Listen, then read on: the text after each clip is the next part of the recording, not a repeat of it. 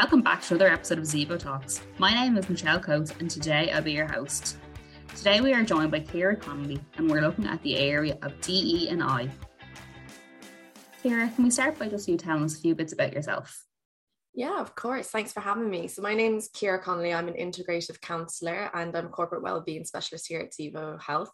So my practice is quite diverse. I look at many different things. So from a corporate sense, looking at self-care, work-life balance, and things that help us to increase our life satisfaction and also our productivity as well.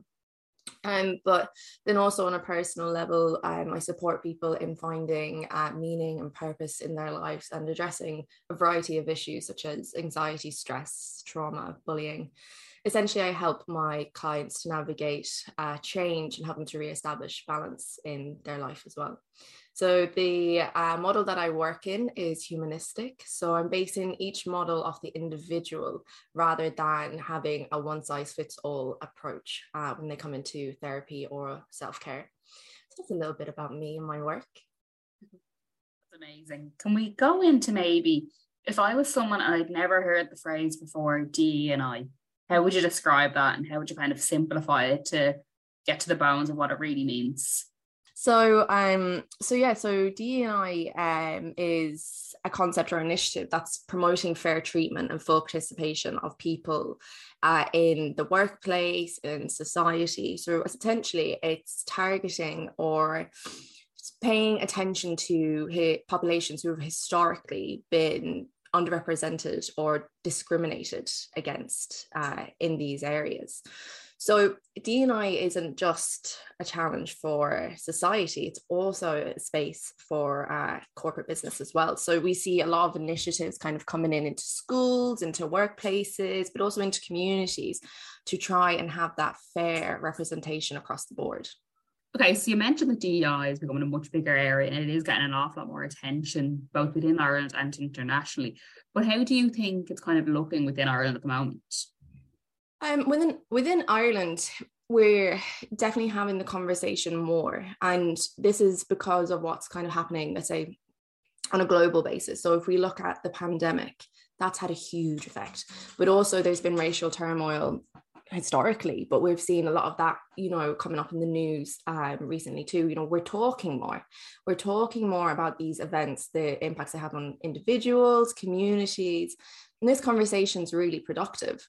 So there was a fantastic report done worldwide on DEI, but when you look at Ireland, we can see that there possibly has been quite a negative impact on women from the pandemic.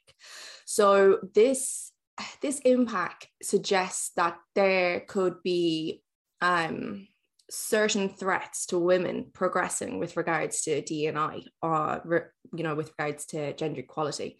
So nearly 82% of women reported that they felt they were negatively disrupted by the pandemic in regards to their career progression.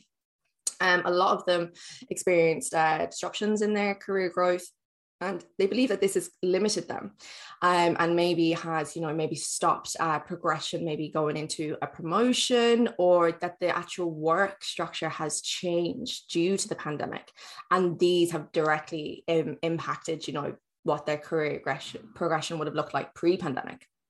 So also as well, if you think about caregiving and the pandemic and all the changes that it's met as well, there's been just a huge shift there, extra demands, in the workplace, extra demands at home, while we're all trying to still figure life after the pandemic now. And about 40% of women reported in this report that they're unable to balance these extra demands between work and life commitments. So now trying to figure this out, we also see that they're citing that they're experiencing or feeling negative consequences to their physical and mental well-being as well. So this is one example of DEI, what it looks like today, and why DEI is so important, because now that we have this research saying, okay, we can see the areas that maybe women are struggling, or in the concept of gender, that we can now start applying different processes, different policies to try and help kind of overcome those barriers. And this is going to look different for every company because not all of us experience the same shift or the same kind of changes with regards to the pandemic. We're all completely different, but it's looking in at that specific situation, seeing where those barriers are, and then using DE&I to try and alleviate those barriers so we can have that flow and that career progression again. That's really interesting, because a lot of people might initially hear DEI and they kind of think they'll have very specific ideas of what that can mean and what that looks like. Whereas a lot of people wouldn't necessarily go to think of like the role people had during the pandemic, that sort of thing, and how that could be limiting and where it could lead to and everything like that. So it's kind of interesting to see it from outside, like very much the norm, if you will, and where people would like naturally, like their brain would straight away go to when they hear the phrase. Yeah, exactly. It's got so many layers. And, you know, we like to say that there's no one size that fits all. So it absolutely is going beyond the norm. We can't just have one policy that's going to suit everyone. It doesn't exist. It doesn't work. Every company has different goals. Every community has different goals.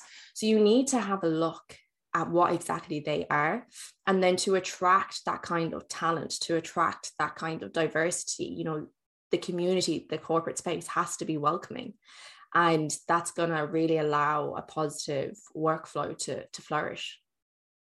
I suppose also that really brings into like really knowing your employees or your community, kind of knowing the people really well, so you understand the challenges they have as well as understanding the strengths.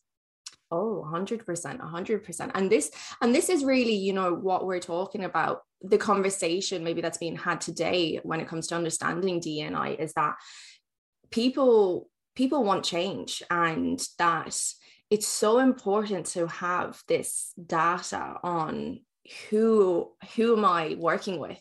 What do these people want, you know, whether in a corporate sense or a community sense. You know, we want to see greater reflection of our morals and our values in the work that we're doing. And, you know, we want to see change. When we go back to maybe the struggles that the pandemic has brought on, other kind of life events, worldwide events that have gone on, you know, we don't want to see a repeat of these things. It's really not going to ever be a one size fits all, but I suppose that's no more place in the workplace. Like the workplace is somewhere where you have different walks of life from every company, especially if you have an international company. You can really have, it can be a real melting pot sort of thing. So it's very crucial to understand the impact of having the right policies and the right attitudes in place. Yeah, absolutely. Because, do you know, the DE&I it's not just a thing that, you know, is focusing on representation. There's huge benefits that we see, you know, from the workplace as well. It's bringing around all of these new ideas, and we see productivity going up. Like, so it's hugely beneficial for the workplace as well. So we know at this stage of where we are at in the conversation of DE&I that representation matters. And, you know, when it comes to the place where we're living and where we're working, you know, we want to see the businesses reflecting that. You know, we want different backgrounds, we want different educations, different races, ethnicities, and genders. You know, this diverse pool is going to bring about that creativity. And then once we bring that in, it needs to be well managed. That's the key part there. And that's when we're saying about there's no one size that fits all. This is it. Okay. So it's not, you know, making up these policies at the start of your DE&I journey and then going, right, dusting off the hands, we're done. You know, it's something that has to be managed. It has to be reviewed. And so, you know, what we're going to find is that we're opening up all these opportunities to these different populations who have historically been underrepresented or possibly discriminated against. So it's showing that once we welcome DE&I into our communities, that we're seeing performance go up, because now we have all these different conversations, these diverse ideas. We're seeing retention going up because we're creating a place where people, again, feel safe here. They feel heard, they feel listened to. So they're going to stay in the company. So we're seeing less turnover there in a corporate sense. Our reputation is going to be going up too, because, happy employees, we're going to have that happy work going as well. And we're going to see innovation go up as well. So in real life, we aren't seeing this, in real life, research is showing us all the benefits to DE&I. And hopefully by the end of our chat this morning, I'll have everyone convinced. But it's in, let's say, the context of Ireland, we're getting there. We can see the changes that the likes of the US and England are making. Like, it's huge. They have people actually hiring specific DE&I officers. We're not there yet in Ireland. So this is why this conversation today is so, so important. We're just starting it.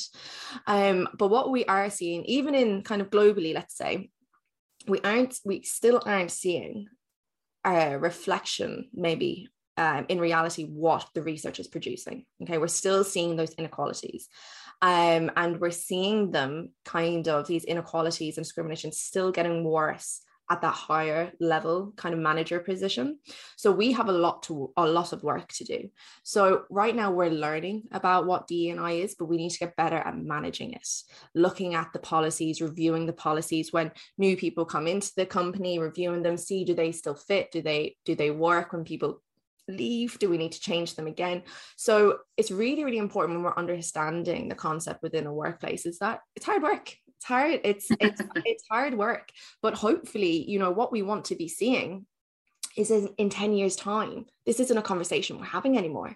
It's just, free flowing, and it's just kind of taking its own course. So right now, we're starting with the conversation. We're educating people, increasing awareness and doing all of that. But hopefully we're going to see that ripple effect where this change is happening just automatically. And it's really important that, we're working hard at the moment. We understand what DE&I is, that we're putting that effort and work in to making these policies, reviewing them and practicing them on a day-to-day basis. And in 10 years' time, hopefully, we're seeing that we're having these conversations less because it's just happening anyways. I think it's important to kind of remember, like, we are at the start and look to other countries for guidance, see where they went right, see where they went wrong, and then understanding what, as a nation, an ever-changing nation, that we need and what's going to help us develop into. If someone feels like they're really wanted, really involved, and you're going to get the most out of that person. Yeah, that's the thing as well, isn't it? It's that, we want to hold on to this creativity. And we all want to come to work or come into communities where we feel safe. It's all about that feeling of safety and feeling that we're encouraged. We want to be using all the tools that we have coming into our society as well. We've seen other gender populations and ethnicities and cultural differences, be discriminated against and not being given the same opportunity. So this DE&I is going to create that safe space I was referring to there, to bring them into those communities, into those workspaces, and then the policies that we are implemented into our day-to-day life. That is what's going to maintain what DE&I is trying to create. Okay, I suppose, like, for a organization or someone kind of in a leadership position, what can we do to kind of practically turn it around and bring DEI to the center of an organization and make it a priority? Yeah, 100%. There's so much we can do. I suppose step one is to start. So, Usually is. Yeah, exactly. So, we do recognize in Ireland that, like, we're it's a progress, and it is, and it's something new. Like, DE&I really came about in the mid 1900s. So it's a very new concept. So to start off, if you're an organization, you're listening today and you're thinking, okay, this all sounds great, I want to bring this into my next meeting. Like, how do I sell this? First thing is that, number one, again, there's no one size fits all. I'm sorry. There's not. We don't have a simple, easy answer for you. But number one tip is not to assume what people want and what people need. Okay. DE&I, the one thing it's doing is recognizing and celebrating we are all individualistic. So that means the policies that we are going to put in place need to be individualistic too. So if you're at a company level, at a personal level, I want you to look at the people or the person that you're dealing with, recognizing that they are individualistic. So their needs are going to be individualistic too. So it's getting to know them. This is going to be the rich data that we're going to get that's going to help us to decide, okay, this is what they need, this is what they want, and we can start going from that point. So what we're going to do is, number one, we're going to gather that data, okay? We're going to start that conversation. And a lot of people will be kind of apprehensive to have this conversation. So at a company level, we don't know what we're going to get back. At an individual level, you know, maybe we've never kind of asked someone about their ethnicity or their culture before, or, you know, about their life circumstances, whatever it is. Maybe it's something that we haven't felt comfortable about. Maybe we feel like it's a little bit too personal.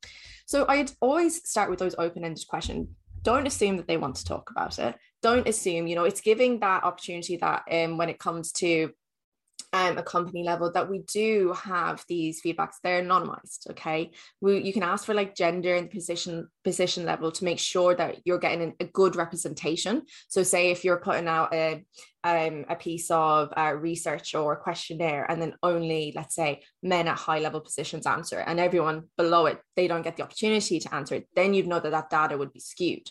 So when it is coming to the company level, we do need certain kind of characteristics there.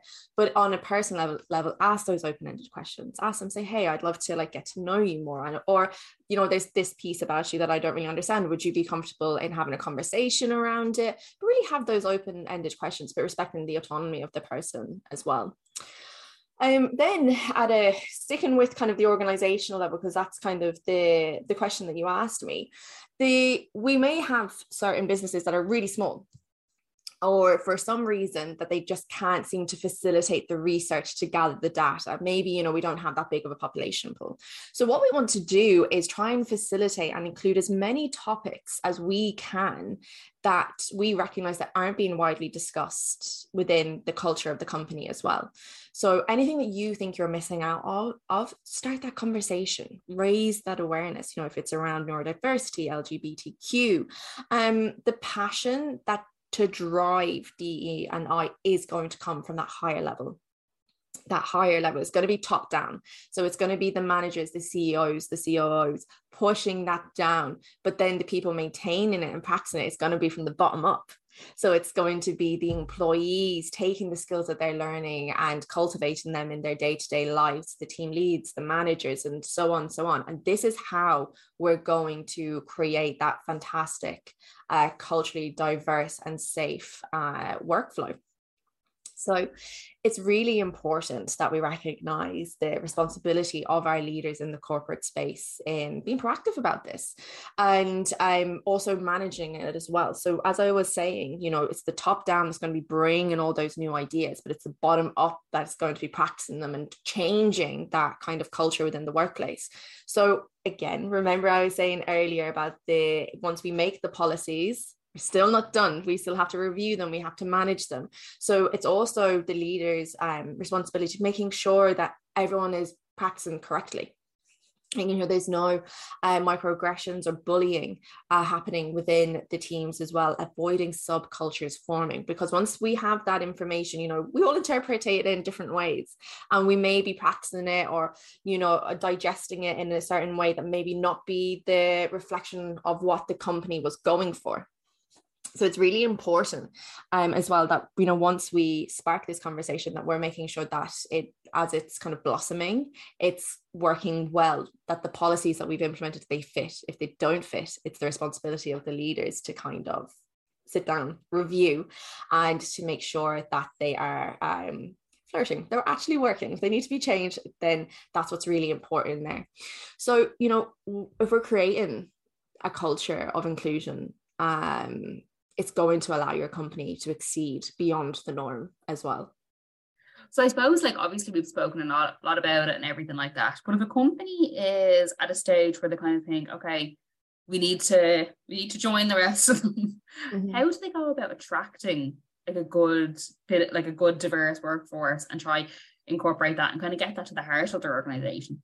Yeah, of course. And I mean, this conversation today, it isn't to make anyone, feel bad or to be like, oh my God, this isn't no good. Slap on the wrists. yeah. Like these conversations, it's for an educational purpose. It's a raising awareness, and again, there's not a one size fits all model. So don't rush it. We're gonna have to take the time that it's gonna be trial and error. We'll put things in place that will work and then they won't work. And so, it's really important to kind of mention that maybe first off, there is no one size fits all, no one's perfect. And it really does take that constant kind of review and management to get to where you need to get. But if you're trying to attract that diverse workforce, make your company attractive to it. Let's not overcomplicate it. We've covered a lot today already. So look at your hiring, your promotion, your retention practice. Look at all of those. How is that at the moment? Look at the policies that you can put in place to make your company attractive. Once, when with the existing workforce you have, if you're bringing that in, you need to have a certain level of work done for when those populations do enter the business, that they are welcomed and people are comfortable with change as well. So those educational listening sessions, such as like peer groups, can just be fantastic because they allow employees to establish connections that maybe they weren't given the opportunity to connect on that level before. So in the peer group sessions or educational listening sessions, it really allows individuals in the workplace to challenge their biases, their stereotypes, or certain ideas or thoughts that they may have had in the past. And it gives them the opportunity to ask questions, learn, and to show up better for their colleagues in the workplace. And they can learn practical skills, unlearn certain stereotypes and biases, but also it opens up a whole new conversation, which is so healthy and helpful for the diverse population working within that company as well. So if you want to start, I suppose it's asking, how are you showing up as a company to accommodate that diverse population now? Think about that, digest it, and then have a look and see, okay, what are the certain things that we can kind of bring in there? Look at if you're thinking about a neurodiverse population, what's the noise level like? What's the lighting like? Thinking about people coming in with disabilities or illnesses, do you offer occupational health, ergonomics? When you look at families, parents coming in, what's your flexibility like? So it's really important to think about, okay, who do we want coming in? What is their life looking like? And what are we doing to keep them there, for them to have an enjoyable workforce? And remember as well that DE&I, it's not just it is all about the individual. It's completely individualistic, but it's not just the individual that benefits from these policies. We see huge benefits in the corporate world as well, such as the motivation, the retention, innovation, creativity. So there's huge corporate benefits there as well. So that is how I would start. If you're thinking now today, okay, I want to bring about this change, ask yourselves, how are you showing up for that, for those diverse populations? How are you attracting that diverse talent? And start there. Difficult question, but I know everyone can do it. It's a different way to go about it, because like for most things, it's very much what an employer can do or an employee can do for the employer. Like very few would ever look at it the other way around. That's exactly it. So like, we're actually kind of trying to have that balance. We're both reflecting each other's core values and, what's important. And that's why we see the innovation. That's why we see the retention and the creativity, because, in ideal circumstances and in ideal kind of conditions will flourish. Think about, like growing a plant, with enough light and water and good soil, it's going to bring this beautiful flower. Whereas if it's not getting those kind of, not ingredients, but that nutrition, it's not going to flower, it's not going to grow, it's not going to flower. So we can think about DE&I as being the water, the soil, and the sun, and the flower representing us, but also the workplace that we're in too. Okay, Ciara, I think that kind of brings us to the end of today. I'd like to thank you very much for joining us. Thank you for having me. It's been great. Really interesting subject to look at. We've never actually touched on this before, so first time for everything. Yeah. So just on that, I suppose, thank you to the listener for listening. And if you have any questions about DE&I, please feel free to reach out to us at zevohealth.com. Thank you for listening to this episode, and tune in next time.